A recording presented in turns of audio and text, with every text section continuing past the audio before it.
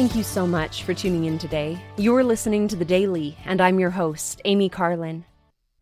At one time or another, many have been moved to wonder, if there is a loving and all-powerful God, how can He allow such pain and suffering as we see in the world and not intercede?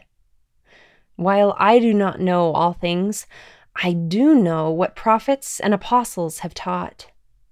President Spencer W. Kimball once commented on the many seemingly inexplicable tragedies that happen in this world. He said, "Could the Lord have prevented these tragedies? The answer is yes.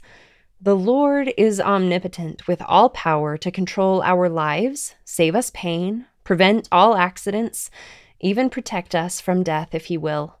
But He will not. If all the sick for whom we pray were healed, if all the righteous were protected and the wicked destroyed, the whole program of the Father would be annulled, and the basic principle of the gospel, agency, would be ended. No man would have to live by faith. If we were to close the doors upon sorrow and distress, we might be excluding our greatest friends and benefactors. Suffering can make saints of people as they learn patience, long-suffering, and self-mastery. I am grateful that even through the priesthood, I cannot heal all the sick. I might heal people who should die. I might relieve people of suffering who should suffer. I fear I would frustrate the purposes of God.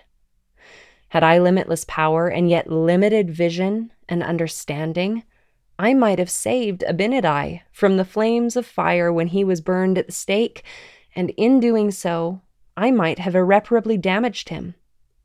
He died a martyr and went to a martyr's reward, exaltation. I would likely have protected Paul against his woes if my power were boundless. I would surely have healed his thorn in the flesh, and in so doing, I might have foiled the Lord's program. I fear that had I been in Carthage jail on June 27, 1844, I might have deflected the bullets that pierced the body of the prophet Joseph Smith and the patriarch Hiram Smith. I might have saved them from the sufferings and agony, but lost to them the martyr's death and reward. With such uncontrolled power, I surely would have felt to protect Christ from the agony in Gethsemane, the insults, the thorny crown, the indignities in the court, the physical injuries. I would have administered to his wounds and healed them, giving him cooling water instead of vinegar. I might have saved him from suffering and death and lost to the world his atoning sacrifice. In the face of apparent tragedy, we must put our trust in God, knowing that despite our limited view, His purposes will not fail. I love this counsel.